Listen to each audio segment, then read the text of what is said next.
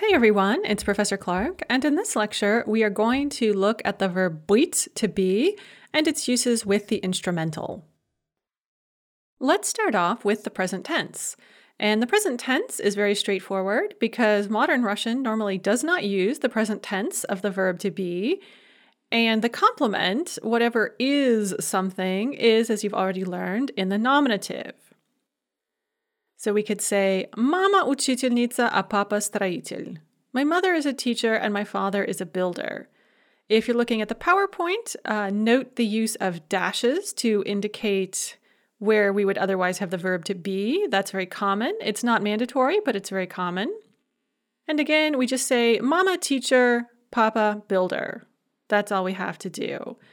There's no verb to be, and both parts of the phrase are in the nominative.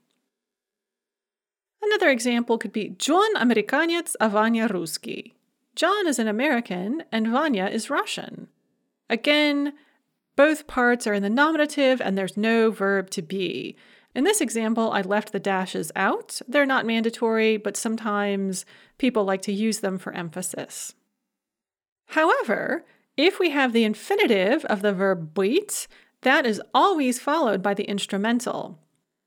So you can say, Я инженер, I am an engineer, and engineer is in the nominative. But if you say, I want to be an engineer, Я хочу быть инженером, you have to put engineer in the instrumental because it follows the infinitive of the verb быть. Or we could say, Моя младшая сестра хочет быть балериной.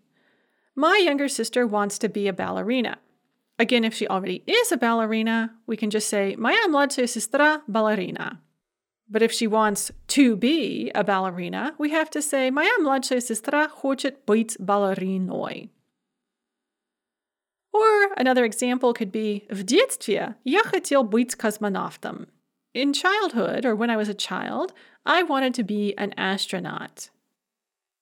And once again, we have the infinitive of the verb быть, and so we follow it with the instrumental Я хотел быть космонавтом.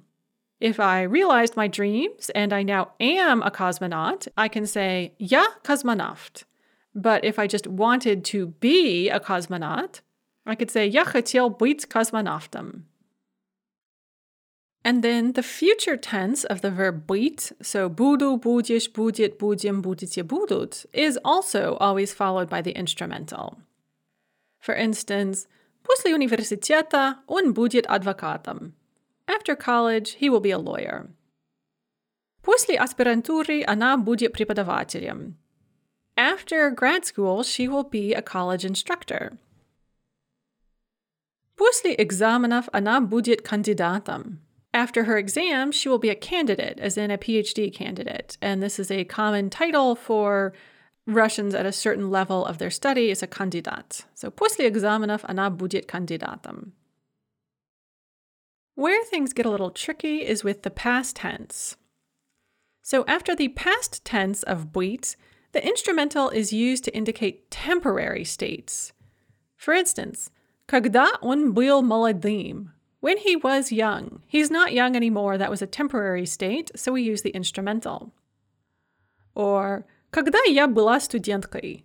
When I was a college student. I am not a college student any longer. It's a temporary state, so I use the instrumental. Мама была медсестрой, а папа был бухгалтером. My mother was a nurse, and my father was an accountant.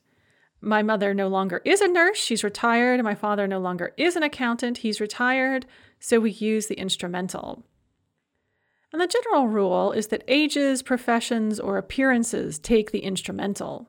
However, if you are indicating a permanent state, you use the nominative after the past tense of быть.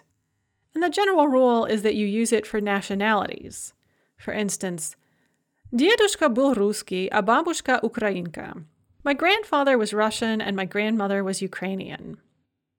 So there you go. I hope you found that helpful. It's pretty straightforward, although it's a little different than what we do in English, but you should be able to get the hang of it pretty quickly. So go forth and be, become, or appear, and enjoy your Russian.